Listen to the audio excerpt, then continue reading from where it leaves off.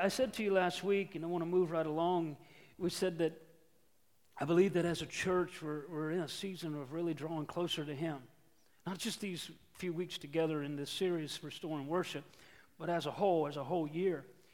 And that's pushing us, it's pulling us and causing us to learn some things and just in our growth. And what that means is we set out on this course to find out what matters to God. What matters to Him and His plan and purpose for my life.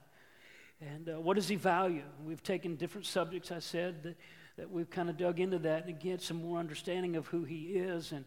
And if I can put all of this into kind of one little phrase that'll begin to help us now halfway through the year. What is God like? You ever thought about that? And then when He likes you. Man, tell somebody, say, God likes you.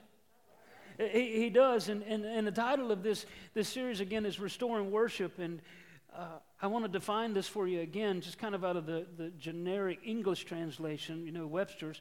And so you can kind of see what the heart of this starts with. But it really is just, the word worship is when you're expressing your love towards something.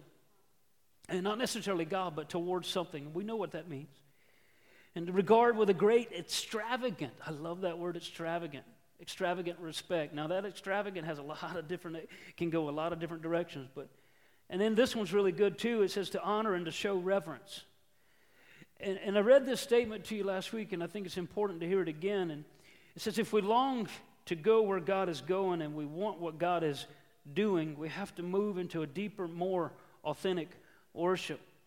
And we found out last week that authentic worship really is to worship in spirit and truth. Now, I want to read a paragraph that I read to you last week. I'm going to read it to you again because in its context and in its amplification of it, it will help you see why we'll be teaching on some of the things we're doing today. But Jesus said, if you're going to worship Me, you got to worship in spirit and truth. And you got to know what their meaning is, and you got to know what He's trying to say there. I want you to hear this again. To worship must be, everybody say must be, in spirit, that is engaging the whole heart. Everybody say, I'm all in.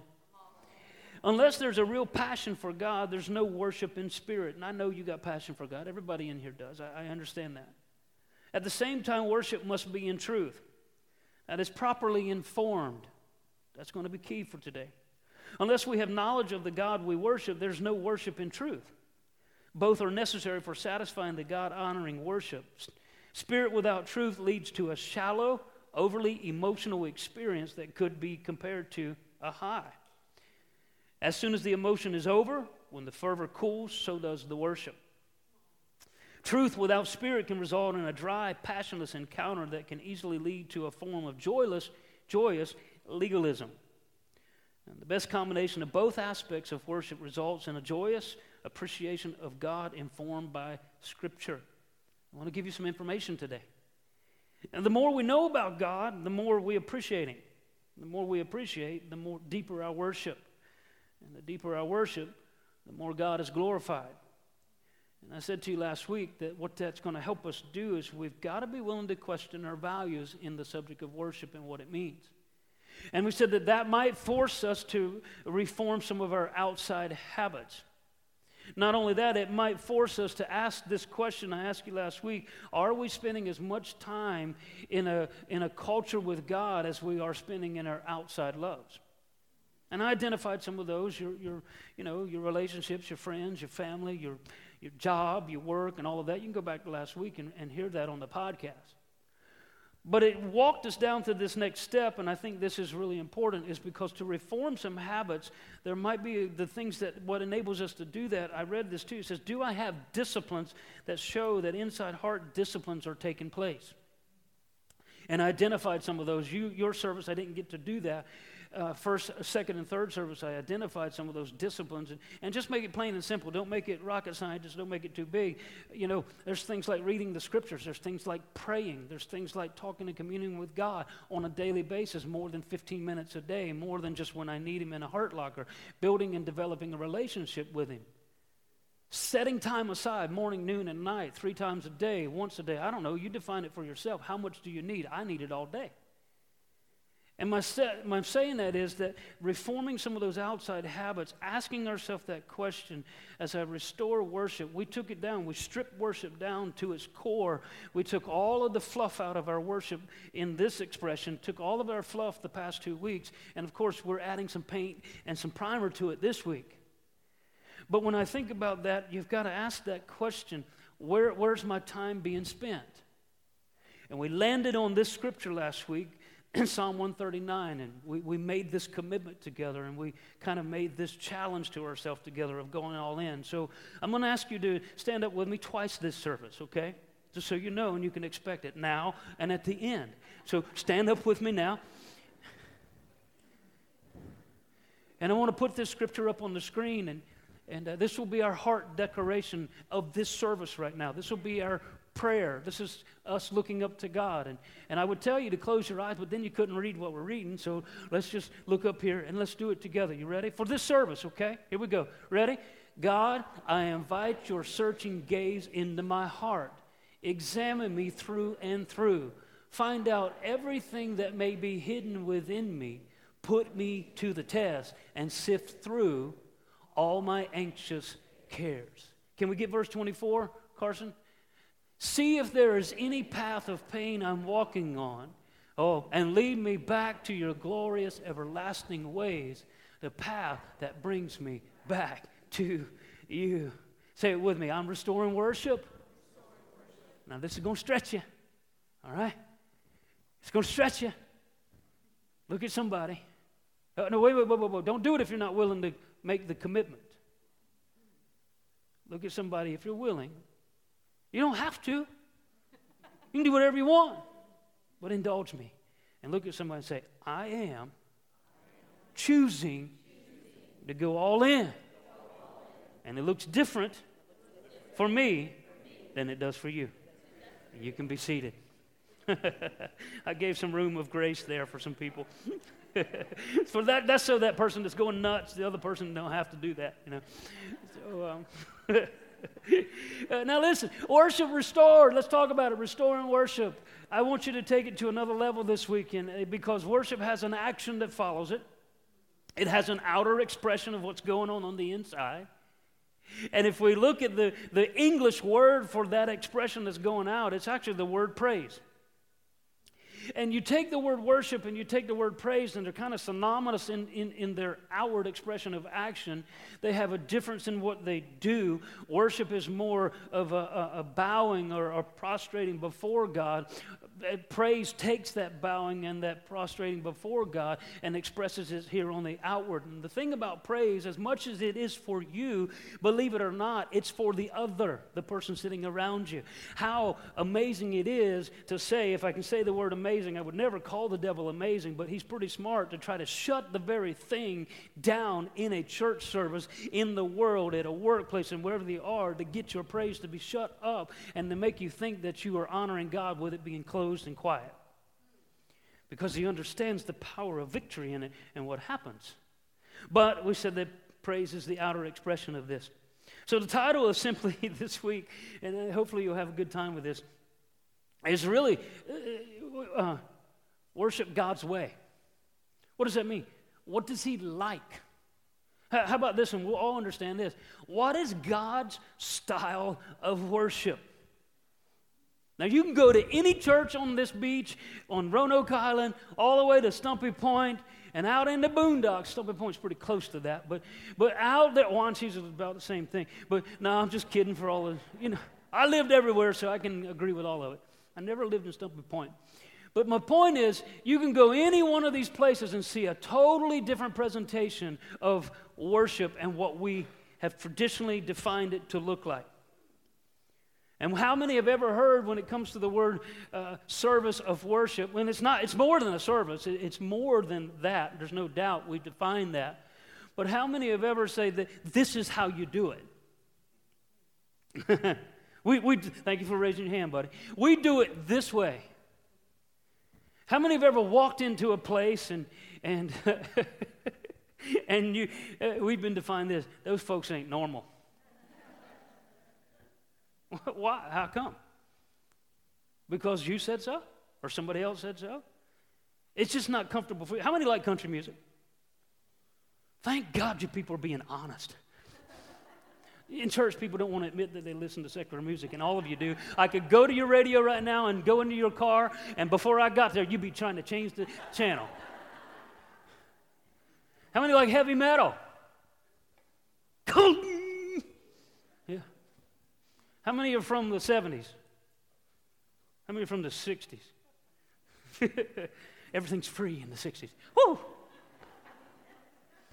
No problems. Don't do nothing, lady. Do nothing. How many from the 50s? Anybody here from the 50s? Mr. Chuck. How many from the 80s? Woo, woo, woo. Anybody here? I'm going to get real secular with you right now. Is that all right? How many like Def Leppard? Come on now. Pour your... Never mind. How many like classical? I like it all. How many love the orchestra with classical? How many love picking on the porch? We could go on, and if I left you out, just don't get upset with me and offended. It's just you're out on an island on your own, probably.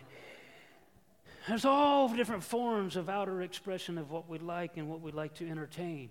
But what is God like? What's His style? It's more in its sound of voice and escalation than it is in the actual feeling of it.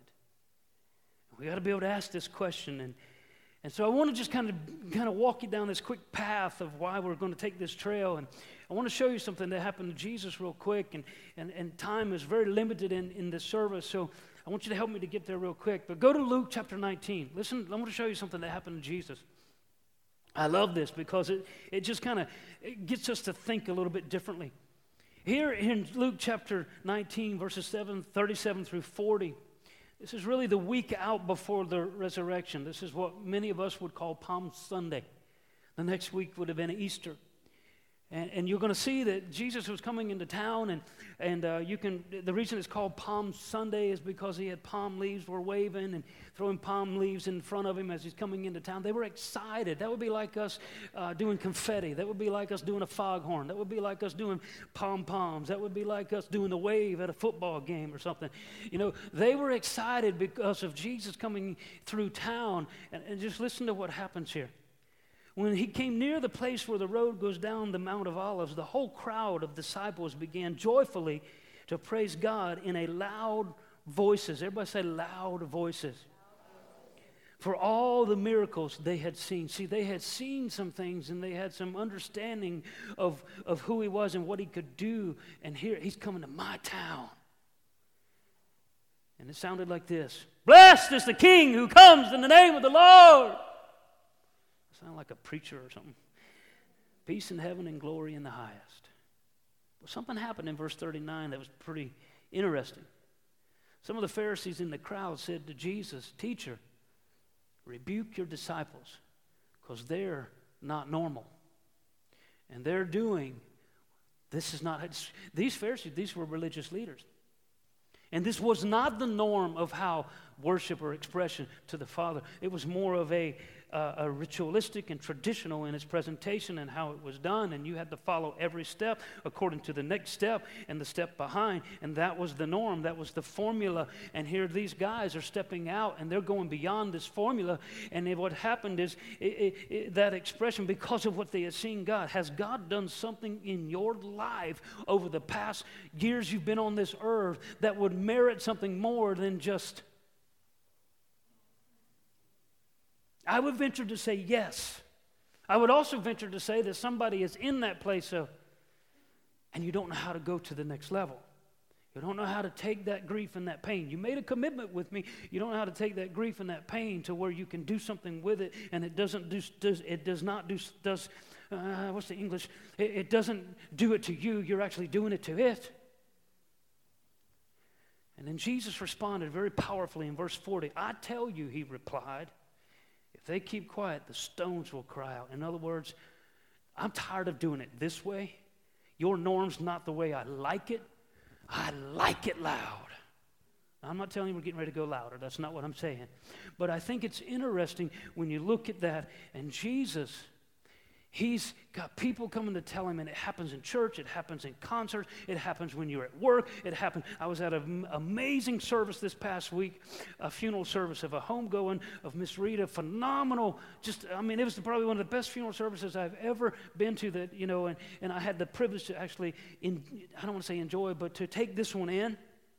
And it was just amazing what happened during that time and the tribute that went to this lady. She was 80-some years old, and in that service, there was about 15 of us maybe, and I counted on purpose because I knew what I was doing. There's about 15, maybe 20 people. When it came to that moment, I knew if something was happening inside of everybody. You could sense it, and only about 15 hands were willing to go up. Why?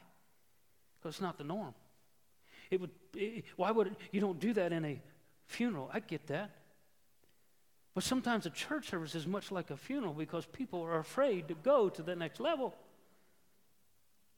So listen, what is God's style? What does it look like? We got to go to the scriptures and find this out. Quit letting man define it and quit judging me because I like this or I like that, I like country, I like all that. No. But what does the scripture define when it comes to worship of Him, restoring worship into our life? And best way to do that is let's go to the book of Psalms.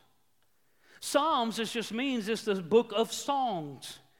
And I think it's interesting, the largest book in the Bible, isn't it interesting that God put that one there as the largest book, the one that's talking about songs and worship of Him.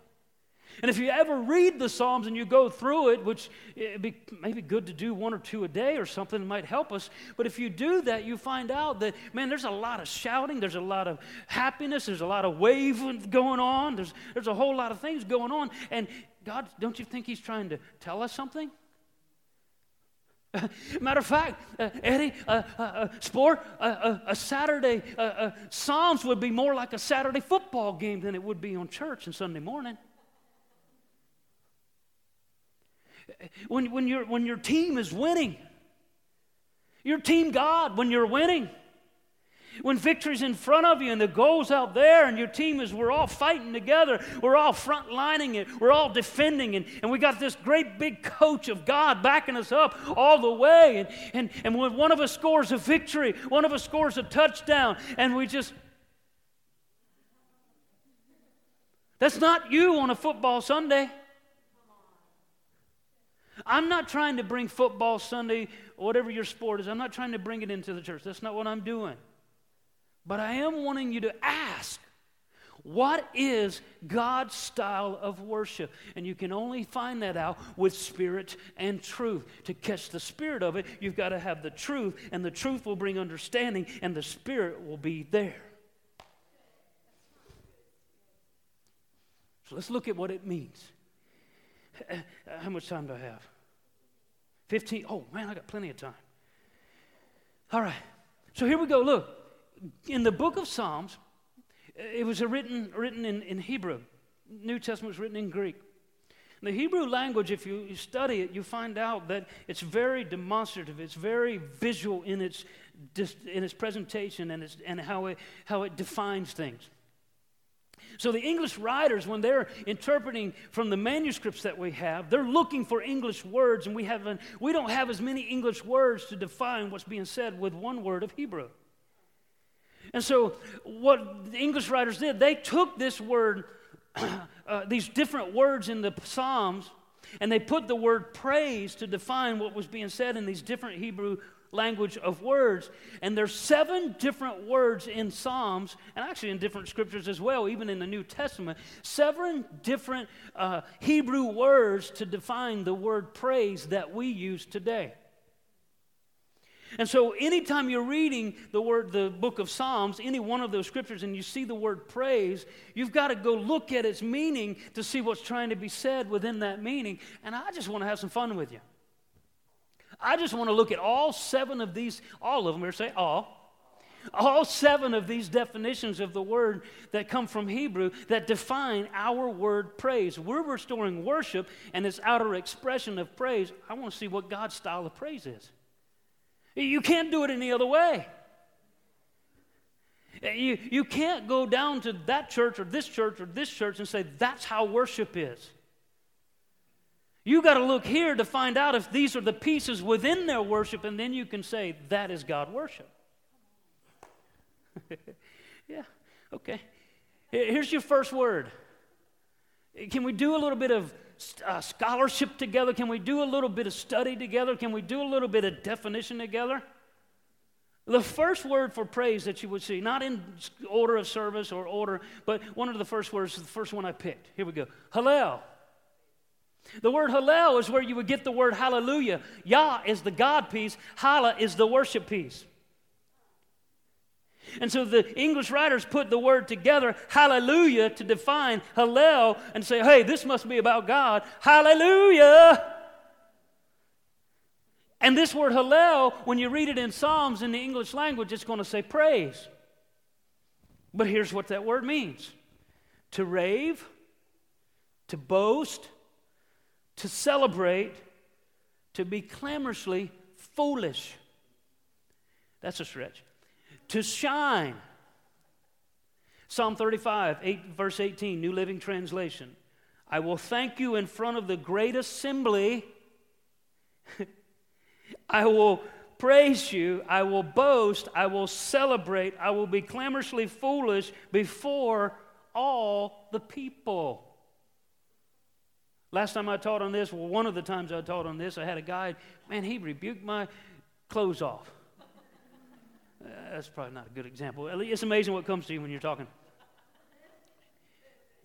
He said, Pastor, that's wrong. Worship should not be in front of people. It should be in your closet between you and God. Not God style. Hallelujah! In front of people. I know that some of you have been in our worship and it's already, you got your foot going because we can't see it. That might be a stretch. And I know some of you, when it comes to raising of hands,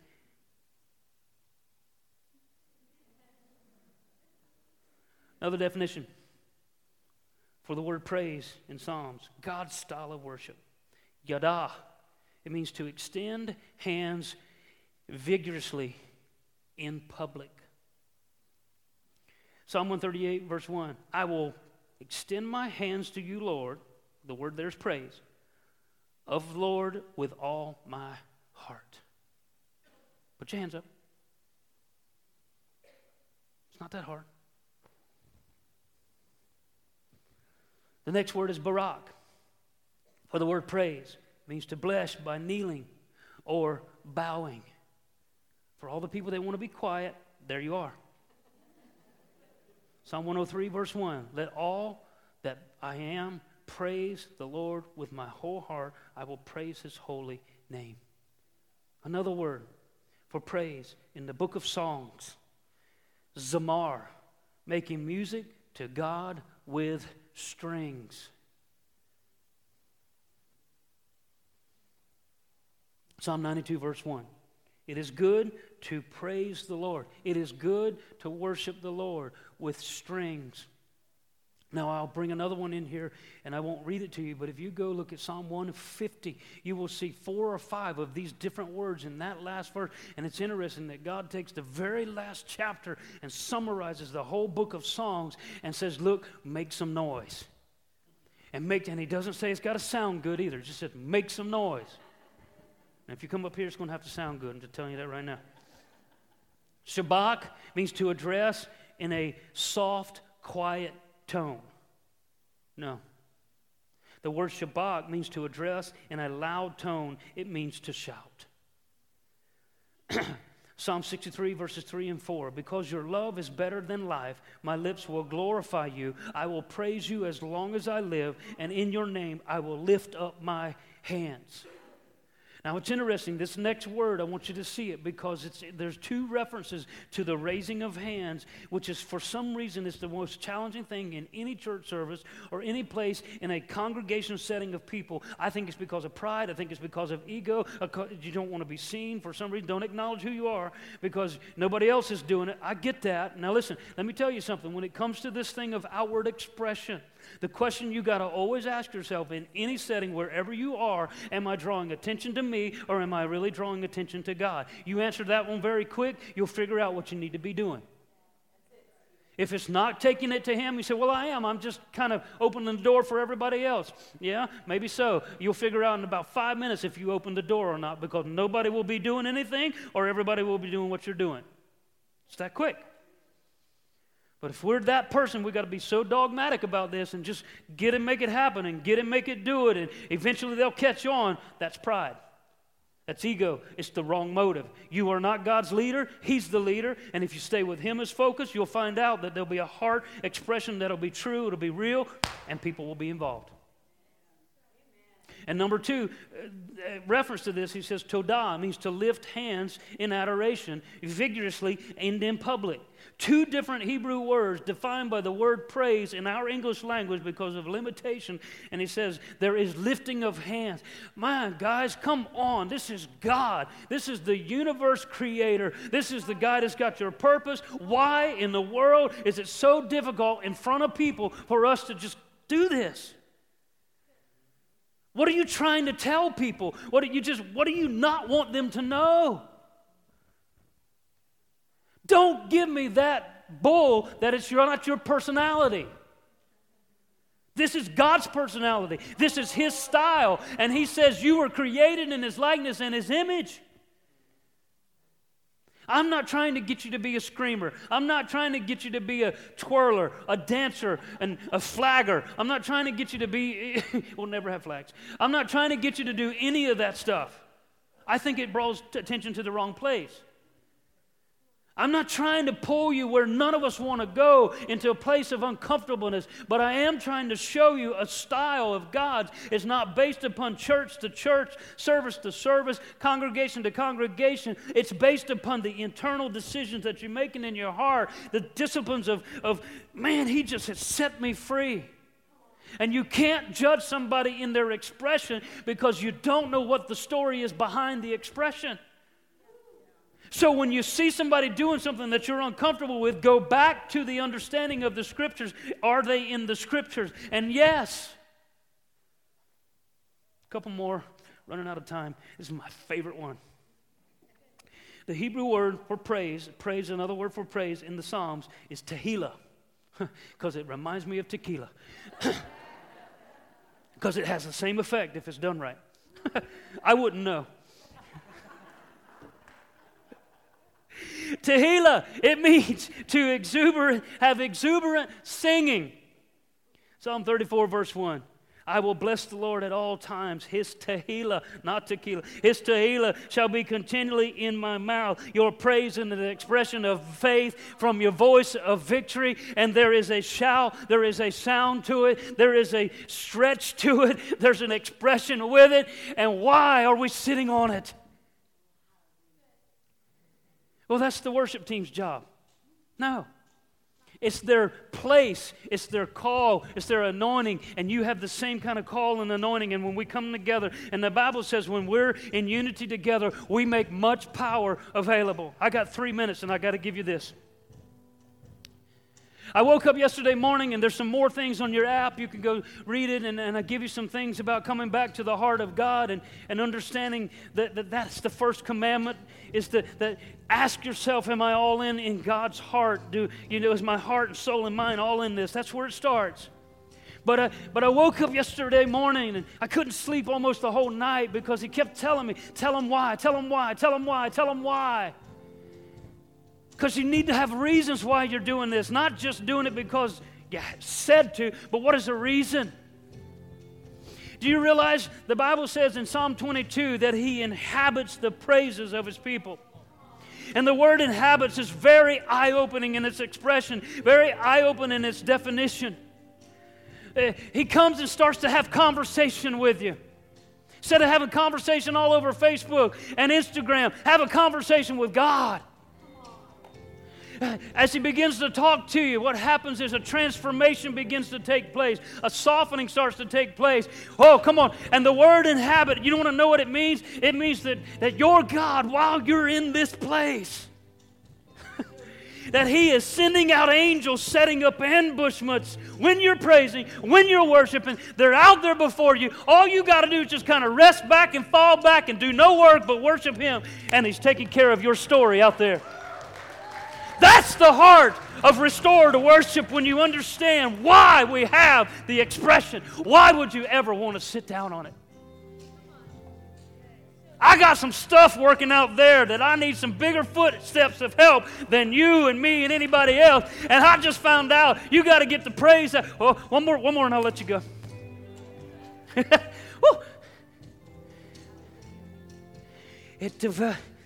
I'm telling you, it will stir up a place of the spirit of faith that you can see things beyond your imagination being done. In the book of Judges, chapter 1 and 2, and you can read the rest, Joshua was before, and he was the leader of the children of Israel. And Joshua had just passed away. His time on this earth had come to an end. And so the children of Israel were at loss, and they're like, because he was such a great leader.